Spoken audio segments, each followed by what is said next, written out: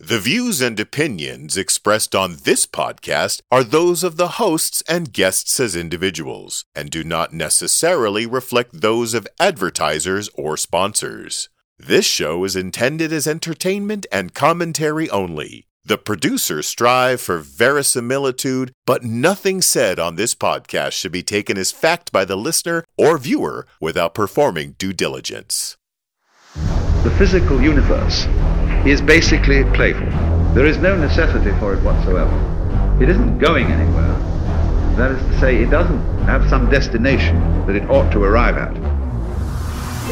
This is Keep Your Hat On, a show by three nerdy nobodies and one nerdy kind of somebody about nothing in particular.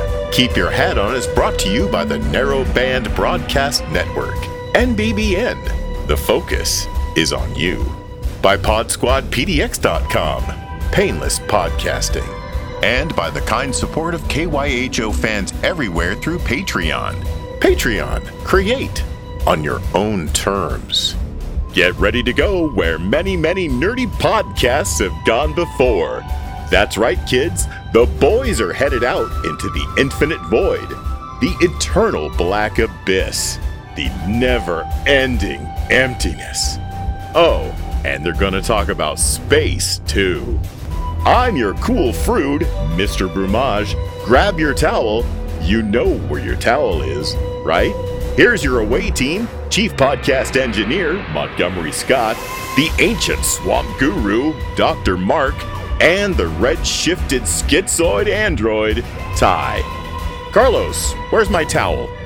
What'd you do with my towel? Bring that towel back. I need it. And welcome back to the brave new world of Keep Your Hat On. I am Andrew Scott, along with Dr. Mark Peterson and Ty Robert Anthony. Hey, howdy. We are Chrysalis here today. Chrysalis here today. Mr. Vicano is busy doing the Lord's work, and by that I mean doing what it takes to keep paying his mortgage. He is working diligently on a project, and he sends his regards, etc., etc. But we're all old, and so we're sitting around talking about the cost of reading glasses. Yeah, how messed up is this? Is how things have fallen. This is what's happening. Yeah, exactly. Well, but it is but what it is. Get reading are you no? But so now, okay. So I got both. I got both. Are yours prescriptions or just like are they just readers? I know I have to have prescription readers now. Okay, so you have astigmatism now too, or is that happened about my astigmatism started showing up about 10 years ago. And about 5 years ago, I crossed over that threshold to where standard +1, +1.5, et cetera, reading glasses were just like so negative nothings. They just did not. I'd have been better off holding up a thing I had to read on the other side of a fishbowl. So you can't just get on to Walgreens anymore and run through the rack and. But before we started the show, I was telling Mark and Ty that about 10 or 12 years ago, I saw an article on NPR. And it was a small investigative piece on, quite frankly, the sham and scam that is eyeglass sales and manufacture.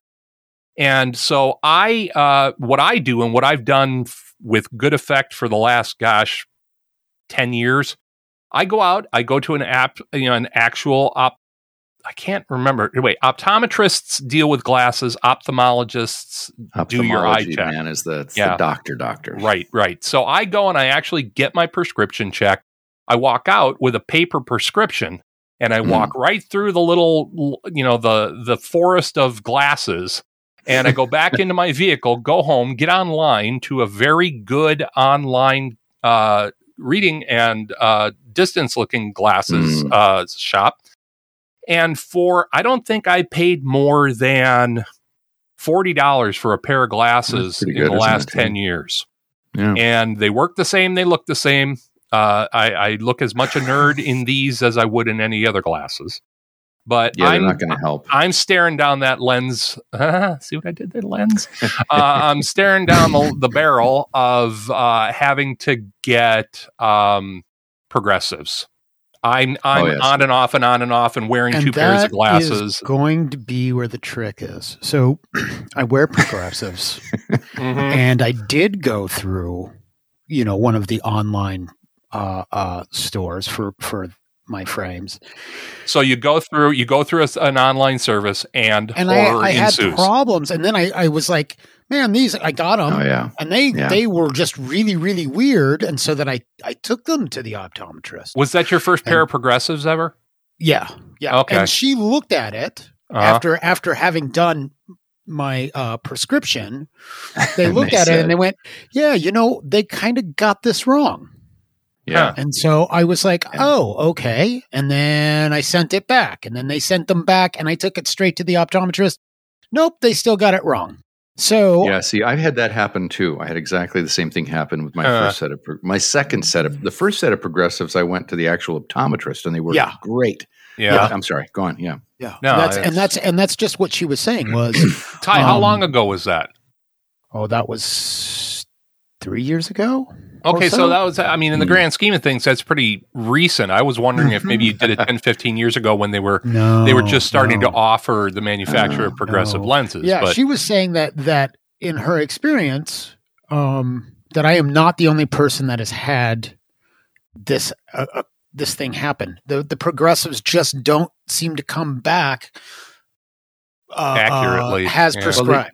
They have to actually, they put the glasses on you and they put the dot on the thing to track your pupil when you go in, right? And maybe that's the missing sauce. I had all those measurements and everything else. You did all that, and they still got it wrong. And they still got it wrong. Now, I'm kind of in worse shape than both of you because I'm even older. And so my progressives I use for driving, that's actually pretty straightforward. The ones I'm wearing right now. Strict readers? Bifocals, baby. And I went with old school bifocals because, and it was really interesting trying to talk them out of giving me progressives. That was hilarious. Because with progressives, because when you read as much as I do, right? When you have progressives, you have to move your head a little bit to keep the field in focus. Oh, no. Yeah, baby. And so when you read as much as I do, I don't want to do that, man. I want my eye to go back and forth. So I got a nice big piece of glass on the bottom. I took a tape measure, so my ophthalmologist always jokes with me. Bottom one is set for 16 inches, which is the top of the desk. So if I'm grading here, the other one is set for 23, 24 inches, which is where my monitor. Okay. So this is like, they think that's just the funniest thing ever. But there you are. They can laugh all they want, just as long as there you must be see. Ophthalmology jokes that we don't know about, right? Oh, I imagine there is. I gotta go get my prescription. My prescription updated, and I got to get some new glasses. I will ask about the jokes, right? Hey, we are on the case. Are we all old enough to have been scoped yet? Because GI doctors have their own jokes too. I'm headed there. I've had to put it off now for the last 4 years because of the pandemic. And I haven't had the pleasure. Well, look, I've had so many things stuffed inside me over the last 10 months. That just so long as you call me, just so long as you call me pretty at the end of it, I think I'll be all right. Tell you what, everybody, we'll take a quick break. We are going to come back, and when we do, we are going to space on the Narrowband Broadcast Network. I'm Andrew. That's Dr. Mark. That's Ty. We'll be right back. See ya. Bye.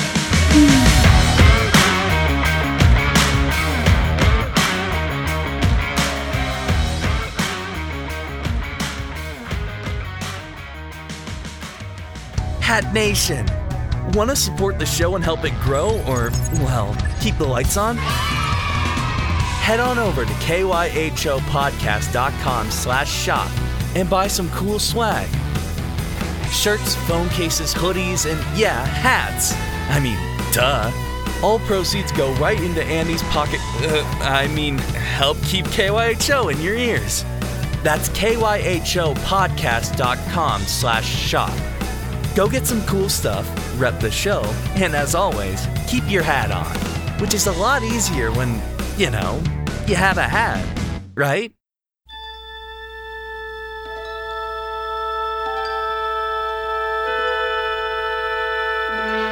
And we are back on Keep Your Hat On, and we are going where no podcast has gone before. Actually, that is a blatant lie.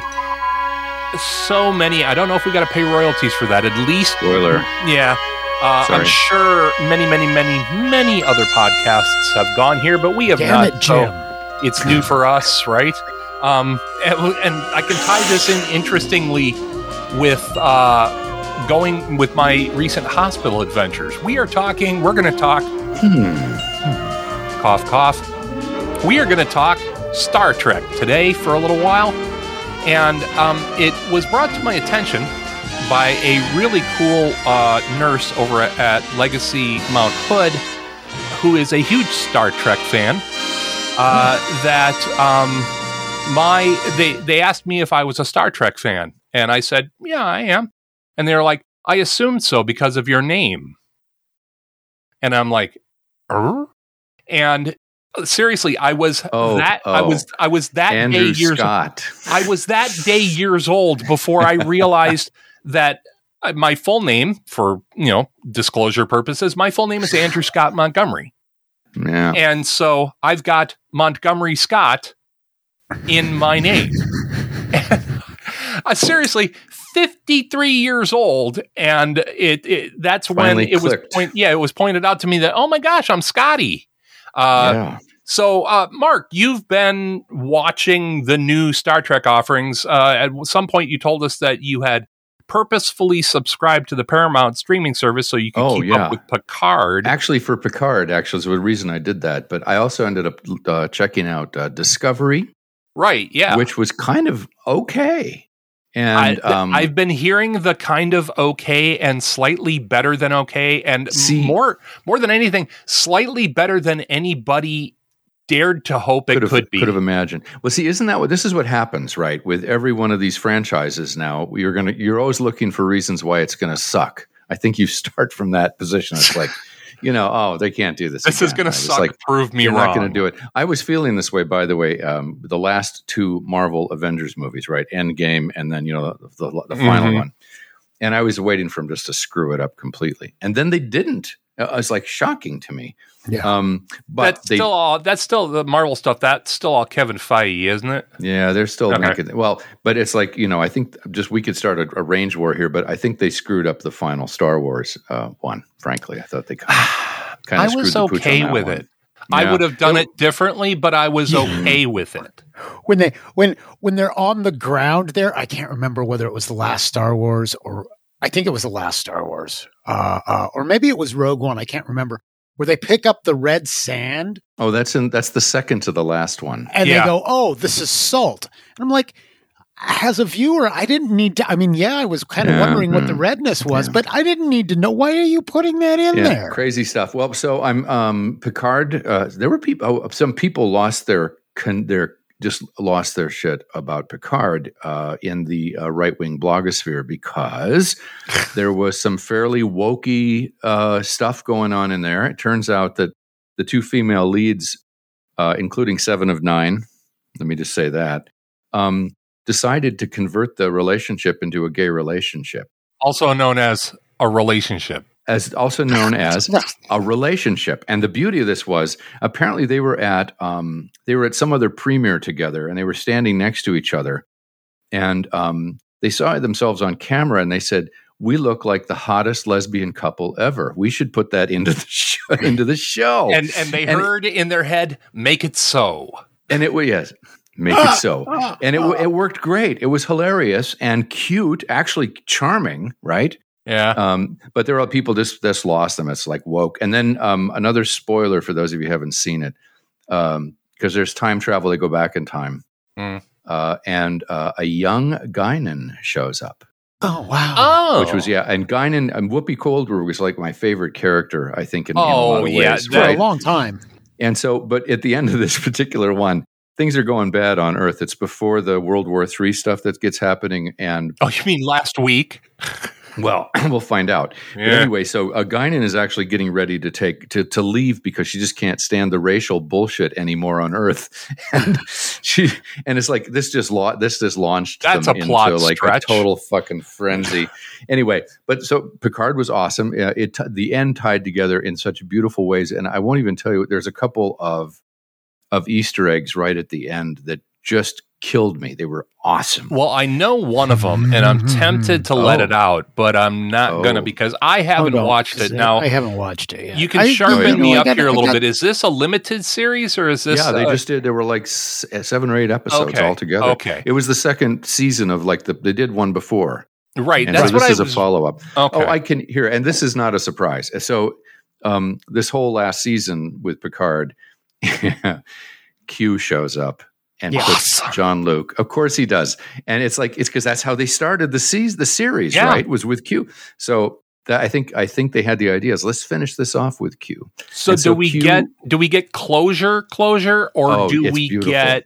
Okay, all right. It's a beautiful thing, man. And it's done. It's not coming back. Is that what you're saying? I don't think so. Well, I don't think so. It was so cleverly crafted. It was really the plot lines and stuff were really well done. Well, and they've done a nice job of timing it so that Brave New Worlds, the new Star Trek series, just started with Christopher Pike. With Christopher Pike, and so it's a nice handoff, and you're getting some closure, but at the same time you're moving forward, but you're not because you're actually moving back in the history. So it's timey-wimey. There's a kind of beautiful retro feel to the thing too, right? Because it's like you don't just solve everything by going to a faster warp speed. They actually had to sort of think their way through things. And there's a beautiful. This isn't a spoiler, but it's one of the things that has locked me in now. Is it's on Pike's ship. They got a woman who looked exactly like the number one from the original Star Trek pilot. If you remember I saw the pictures of that, and I literally did kind of double take. Yeah, it was the woman who married Roddenberry, right? Right. Mariel Roddenberry. Yeah. And Nurse Chapel later, right? Yeah. Right. And then of course, Mom. Later on Next Generation. Even so, right? And the voice of the computer. Yeah. So Marjolaine Barrett, just there you go. Absolutely, I still got a thing for her. But so that's cool. So they have a young Uhura showing up on her first assignment. And it's like she's finally going to get, because everybody loved Uhura, right? I mean, and she was awesome, and we always had virtually no story. We had no real backstory. We had no character development. She's getting her backstory. She's going to get her backstory. They're developing her backstory. Okay, and it's like people forget about this too. It's like I've been talking to.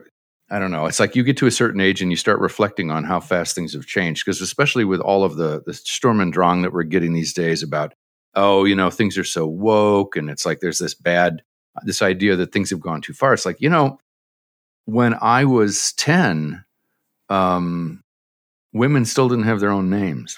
Right? I remember asking my mom this. It's like, my mom was Mrs. Dr. Raymond Peterson. And I said, why do they call you that? And she goes, that's just what they do, honey. It's like, why? That's stupid. And of course, then my mom broke out of that whole mess. But so, it's like people forget how important Uhura's character was in terms of being on television. Oh, no shit. And you know what I mean? And I mean, there's a really famous story. The whole thing. And I don't mean apocryphal. I mean, this is verified over and over again. The whole history of Star Trek as a production and a broadcast is fascinating. It had virtually no chance to survive its first season. That's right. Yeah. It was the biggest risk that Desilu Productions ever took. Oh, that's right. Lucy pushed it. They had been known for very safe content up until that point. But both Desi Arnaz and Lucille Ball went, you know what?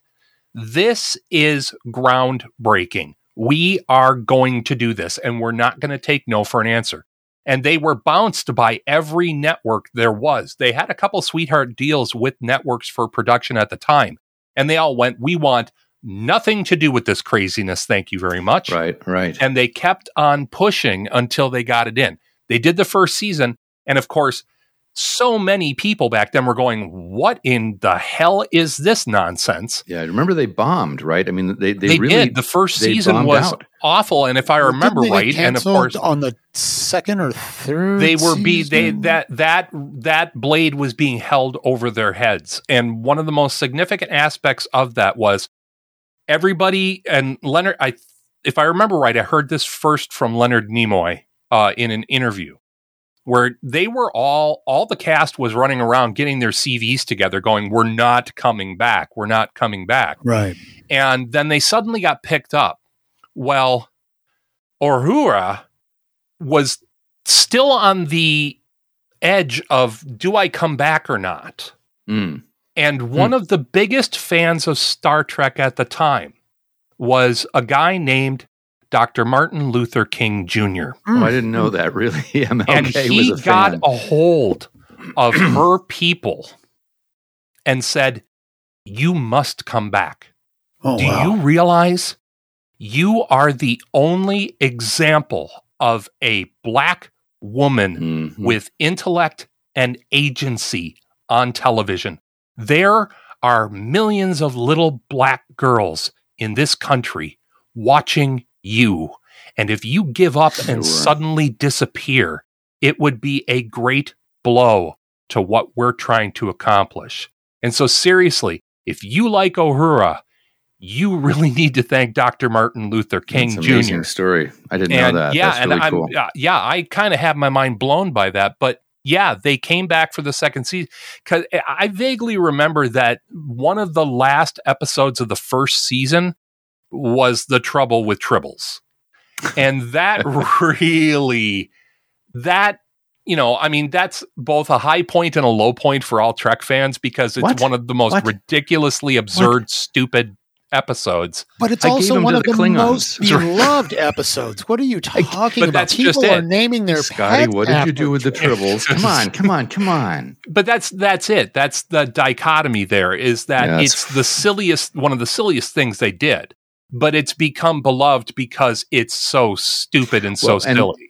And let's not forget that they just simply vanished from the television universe for years, right? And the only reason they came back was in syndication later. Yeah, on UHF stations. And this is like I'm talking about by like 1975 or 6. So this is like years after they disappeared. But then, boom, off it goes. Syndication, right? syndication in movies. the 70s. Yeah. Then we have a movie. Yeah, And then the thing that you brought up, Mark, about certain aspects of the right suddenly getting their They're crazed their about stuff things. in a bunch. Yeah. If you know anything about Star Trek and you know anything about Gene Roddenberry was woke before woke. Oh yeah. He, his whole thing about Trek was, if we want a better world, we need to start visualizing a better world. Absolutely. We need to start showing the potential of what a better world looks like. And It's amazing he took how it his much own that mission to helps. do that. Yeah. Yeah. It's remarkable to me, and it's if I were being very aggressive about this argument, I would just say, you mean something like liberty and justice for all? Oh, pshaw. Too easy. Right? I mean, Too easy. I am just always amazed at how ingrained it is in our culture on a world basis. I mean, everything from flip phones, right? I learned my first lesson of under promise, over deliver from Scotty in the Next Generation. No, I'm serious. Where he There's tells that where great scene. He's talking to LaForge. Little Is that the LaForge? one? Yeah, that's Yeah. the one. Right. The fact That's that we the all know one. that, by the way, is really Yeah. wacky, isn't it? You never Exactly. tell him It is, yeah. Pat exactly on the how back long to the it's gonna writers for take. that one that burnt it into our We consciousness. all know that one. Never. You just always tell him it's going to take longer than it really does. And I loved LeVar Burton, and then he goes, "But what?" That was kind of me on staring at the camera going, I get it now I now. see. Yeah. that's Well, how and, I make myself look like a hero. I don't think that the impact that, and I mean, we live in a world where there are two science fiction franchises. There's Star Trek and Star Wars. And of course, that's not minimizing all the rest of them. What I'm saying is you better say it, Doctor. Who? Yeah. That's different, in my opinion. That's different. Yeah, that's a whole and- different category. And there's I think I'm Doctor gonna go Who with that, news too. coming up here in the show as well. I'm Absolutely, going to throw that in there. baby. Couple of them, but we've got the Star Trek camp and the Star Wars camp, and there are many people who waffle between both. I'm of the both. For me, Star Wars has always been more a Joseph Campbell story. Star Trek explicitly, right? Yeah. I mean, seriously, it's like certain pages have just been ripped out of Power of Myth. It's the very first one, especially. It's very, right out of Hero of a Thousand Faces. And honestly, in defense of George Lucas, he, in so many words, has kind of. Oh no, he's said that a number of times. That. Yeah. Oh yeah. No, he's explicit about it. Yeah, he said it's pretty much half Joseph Campbell, Power of Myth. And the other half is Rise of the Samurai. Yes. Well, I mean, you could call it a samurai western, and it'd still work. He was taking the samurai soap or the samurai opera kind of little bits, thing, right? Because this was supposed to be an opera without music, kind of. What Star Wars was more space opera. And space opera is an actual genre and a term and things like that. Yeah. Star Trek was always more, again, it was futurism. It was more based in science, more based in reality, and had its share of kind of quirky elements, but they were always kind of minimized. They were never, there were never really many MacGuffins in Star Trek. Yeah, I always thought that one of the differences too is like it's not quite as stark as this, but Star Trek figured out like immediately that it was about the character studies, right? Yeah. So it's like you can't have Kirk without McCoy and Spock, right? The three of them. That was the whole function of the show, was to present that interaction.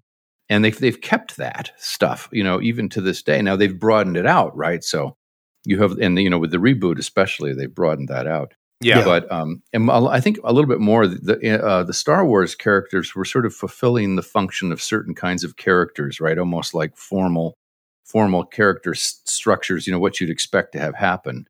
Yes. Whereas in Star Trek, I think it was more. It had a more human feel to it. To me, always. I totally agree with that, and I think one of the other dynamics in play that I've always found very interesting between the two of them is that Star Trek is I'll go the other direction. Star Wars is an illustration of the power of the individual to come together as a team. That's number one. Why you've got one of the main protagonists and heroes being called Solo, but they come together in spite of their differences to form a team that accomplishes the hero's goal.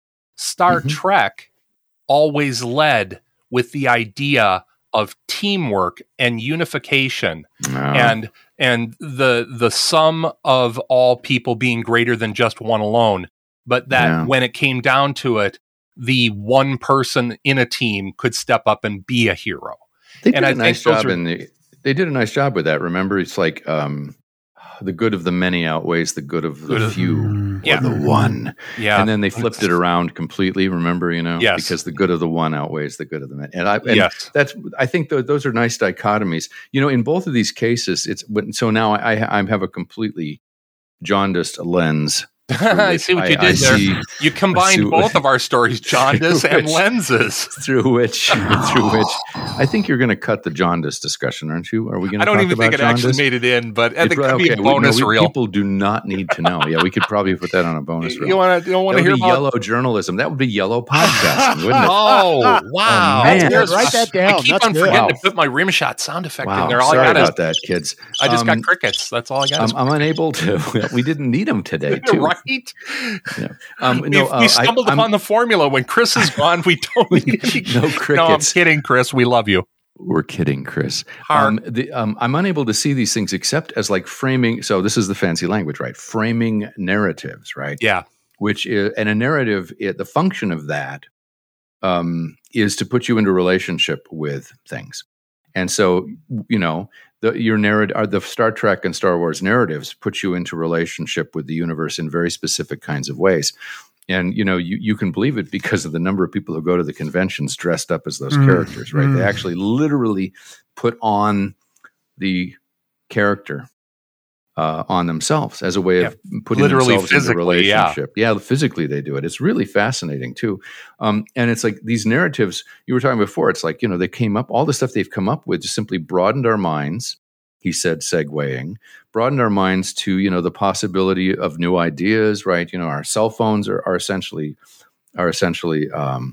communicators, right? Yeah. And we're working on laser devices. I had that with my flip phone. The first thing I did when I got my flip phone was figured out how I could make a tricorder sound when you flip it open. I admit and that. Also, it's like the other thing too is the idea that we're not alone in the universe, right?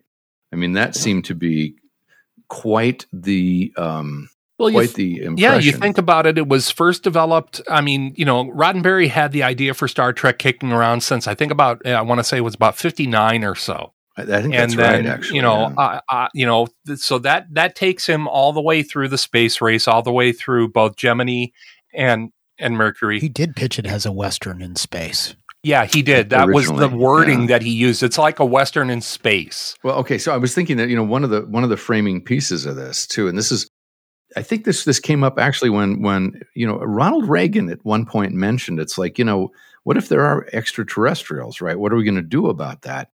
And it some of the discussions I remember having back in those days was Republicans always. Well, I know, always with the foreigners, always with the foreigners. Superman was a foreigner. Okay, right? I'm just saying, right? Exactly, a refugee, by the way. Yeah. And of course he's Moses, but that's a whole different category. It's a different thing. So, no, it's real interesting if you think this thing through, though, because here are our two choices: either we're alone in the universe. Right. Which seems unlikely, but let's say we are. If that's the case, we should probably sit up straight and act like fucking adults. Do you know what I mean? If we're and not shit our bed every day and not clean it up. Is that what you're saying? If we're the only ones here, with the woke.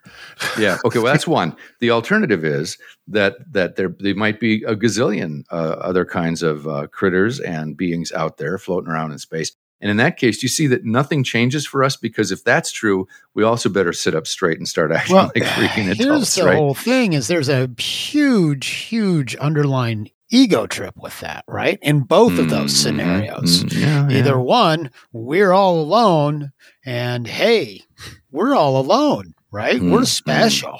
And that translates into a bunch I wasn't going for special. I was going for karma. We're fragile, man. That's where I was headed. Well, that's not the way everybody else would see it. No, right? I'm an idiot. I know that's true. That's not true. Hey, to use another Zen trope, you're a useful idiot at least. I'm an optimist, which is even weirder as I get older. But go on. I'm sorry, Ty. Go on. Second one is even more full of ego, or just as full of ego. Oh, there's space. There's more beings out there. Oh, they're coming to get us. We're important enough to be watched. We're pets. Come on. It's like I can't remember which comedian did it, but somebody's got a thing where it's just like, yeah, that makes a whole lot of sense. You are one of the most technologically advanced set of beings in the universe. You cross galaxies to get here, and then you hide. All you do is watch us from a down. What are we going to do? If we can barely even get off the planet, you're just going to hide. No, man, you just fucking show up. At best, what it is they come swinging by. Sunday driving, day tripping, right? What was the name of this? Look at the hairless. They look at the hairless apes and they go, ha ha ha ha ha ha. Yeah. And we're like a zoo exhibit. Yeah. Once again, we are a closed stucky on the superhighway where you can't even go and get a pecan roll. For me, what this always does is sends me back. I remember hairless my mom. Apes that still think digital watches are pretty cool. Hey, idea. They are kind of neat. My mom one year for Christmas got me a Gary Larson Far Side calendar, and to this day, it is my absolute favorite Gary Larson panel. It is a one panel picture, classic flying saucer, really tall, long ladder, bunch of people gathered down at the bottom. There is an alien with like 3 eyes on stalks laying face down on the dirt at the bottom of the ladder. And there's like another alien up top with a few other alien attaches behind him going, way to go, Gary. Way to fill him with absolute awe.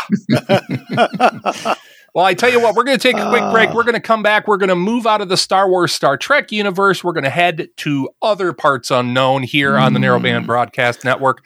I'm Andy. That's Ty.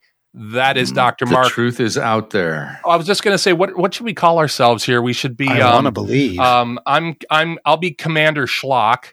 Well, no, because you're definitely Mark. You're definitely more a Vulcan than either. I'm afraid so. Yeah, I'm afraid except that he's a doctor, so now he's just Dr. Mark. Yeah. Okay. And I don't know, Damn it, Jim. Right. I'll come back with better jokes on the other side of the break. We'll be right back. No, you're right.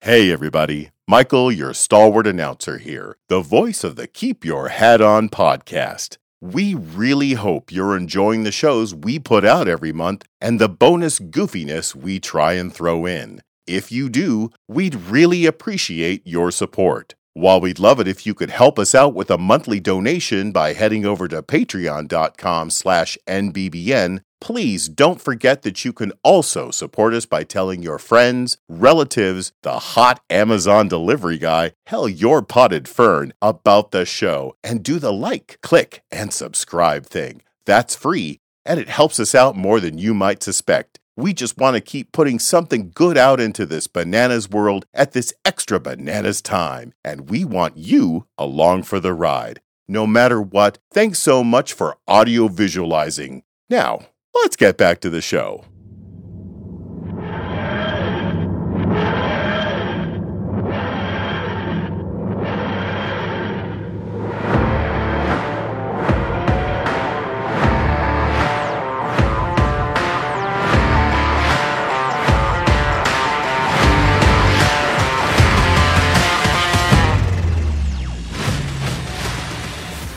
And hello and welcome back to segment number 3. I think it's segment number 3. I don't know. We're getting a little bit timey-wimey here.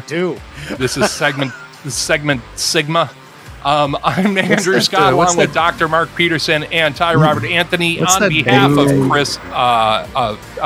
of Christopher Vicano, who's too busy to hang out with the likes of us.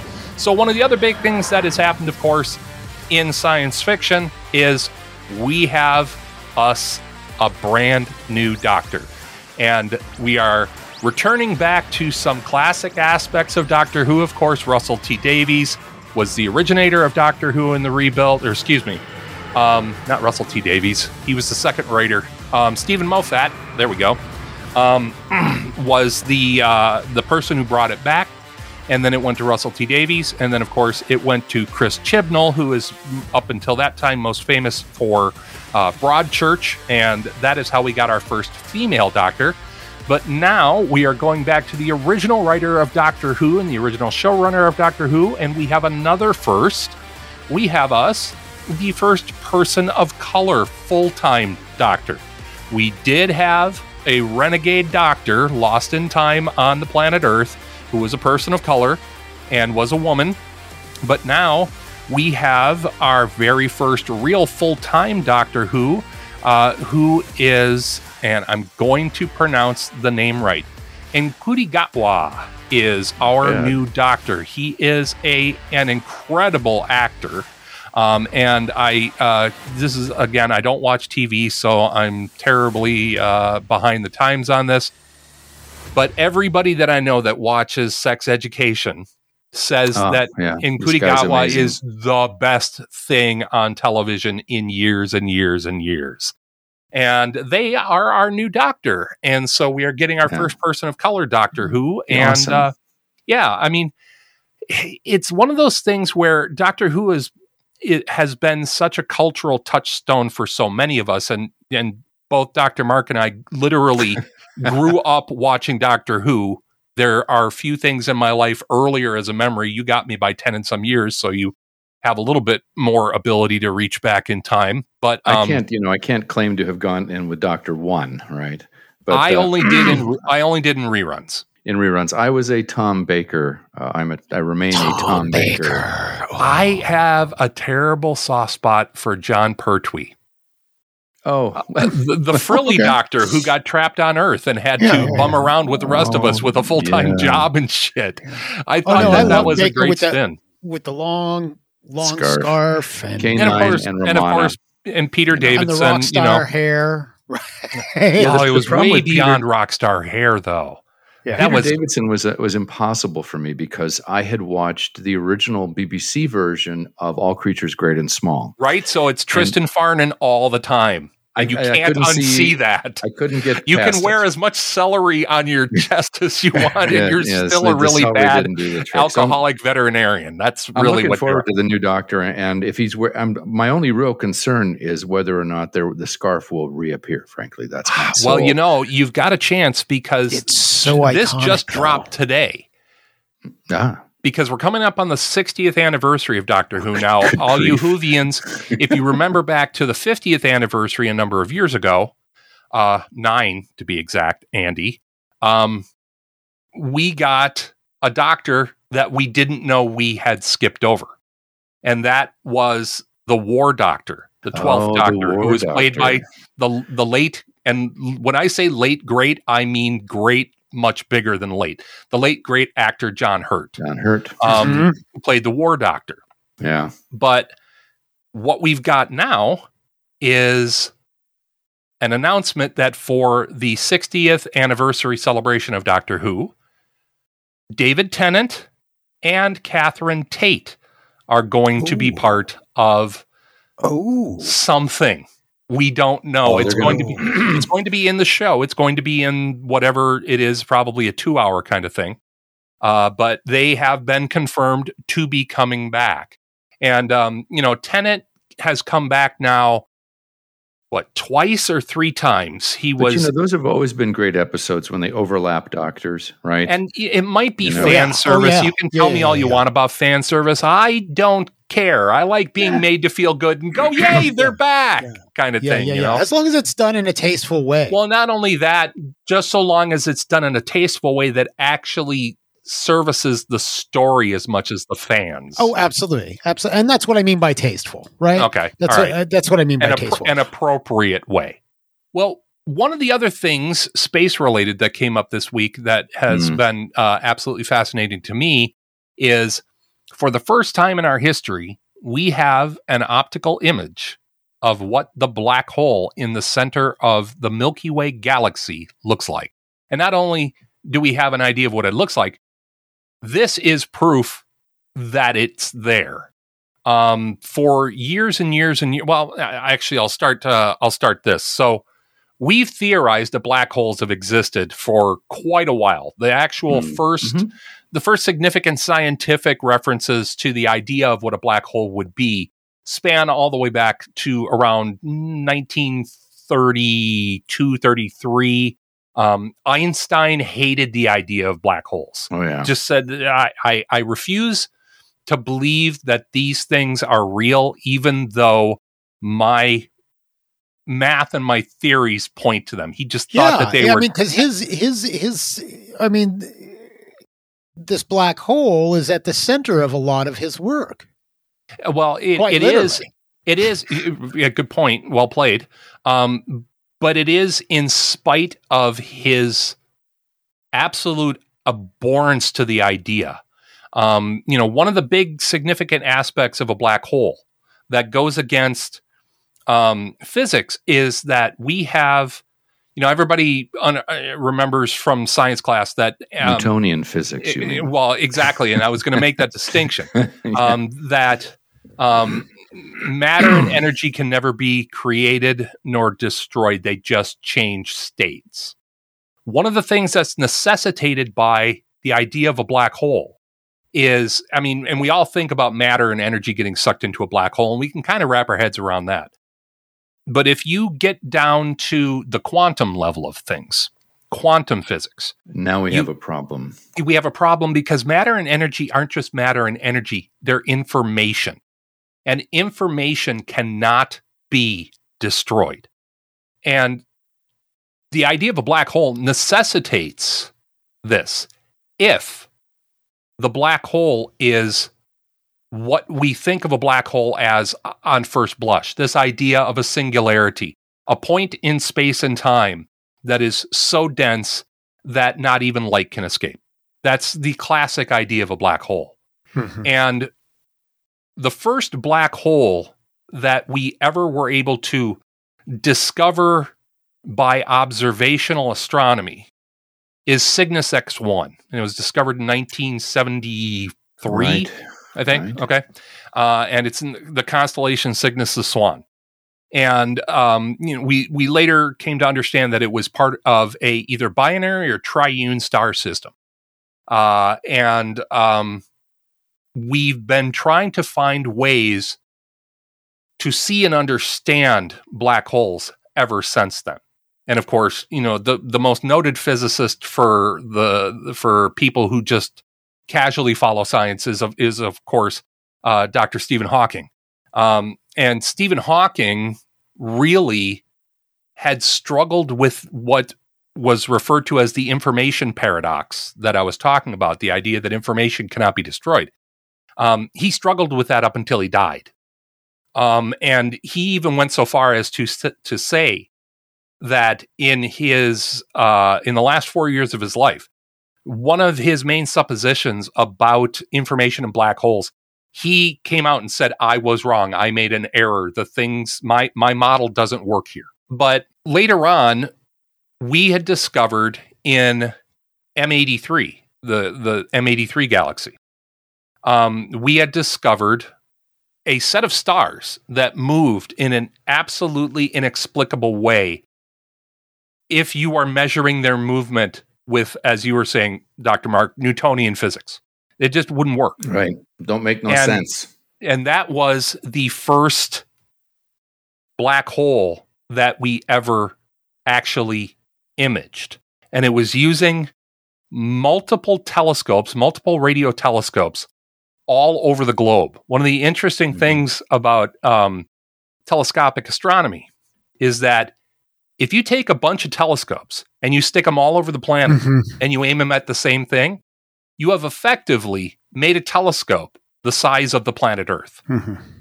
I love that. And that's how we did our first imaging of a black hole.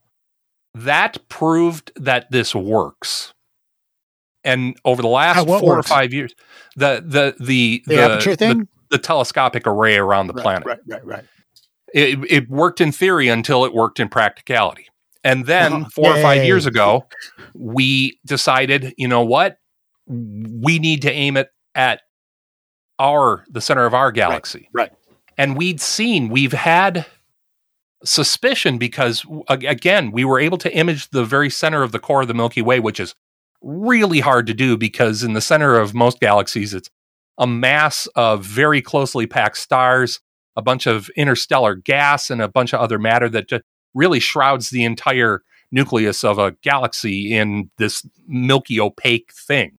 And we could see all these stars like doing U-turns and moving way too rapidly.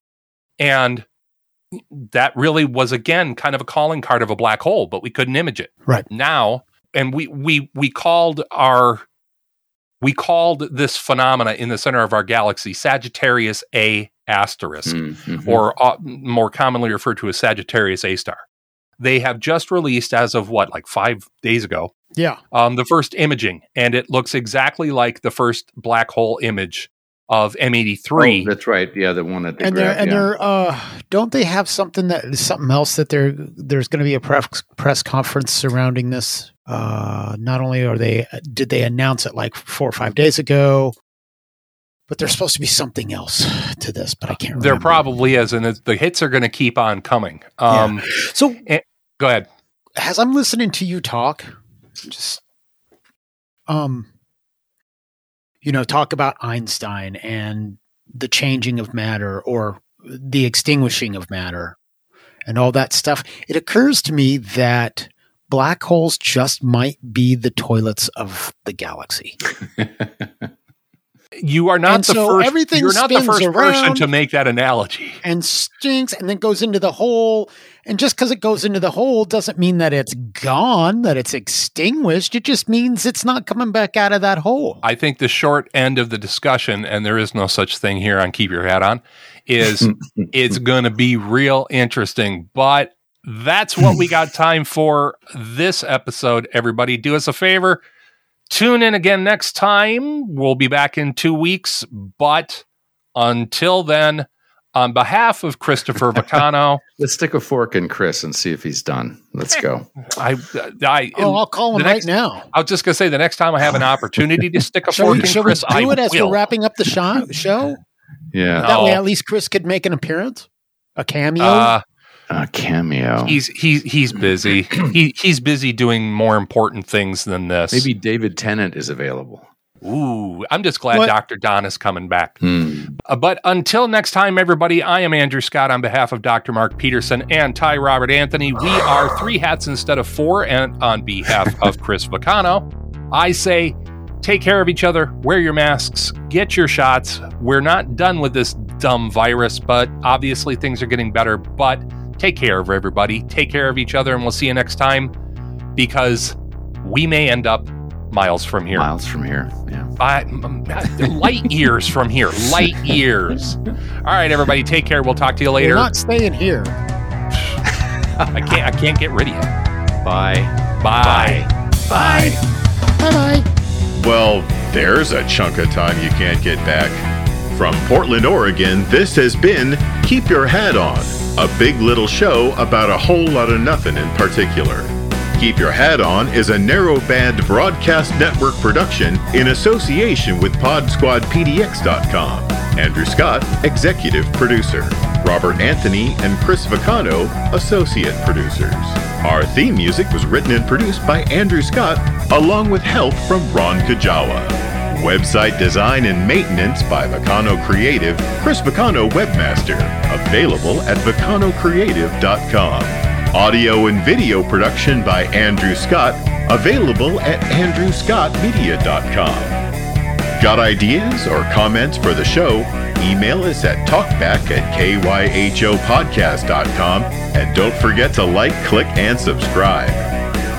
On behalf of the boys, I'm your announcer, Michael Brumage. Thanks for listening. I guess. Once again, I have 1 hour and 43 minutes of shit to edit. Where's Chris? Is Chris lost in the never-ending emptiness? Or the infinite void? Maybe he's terribly depressed and smiling makes his face ache.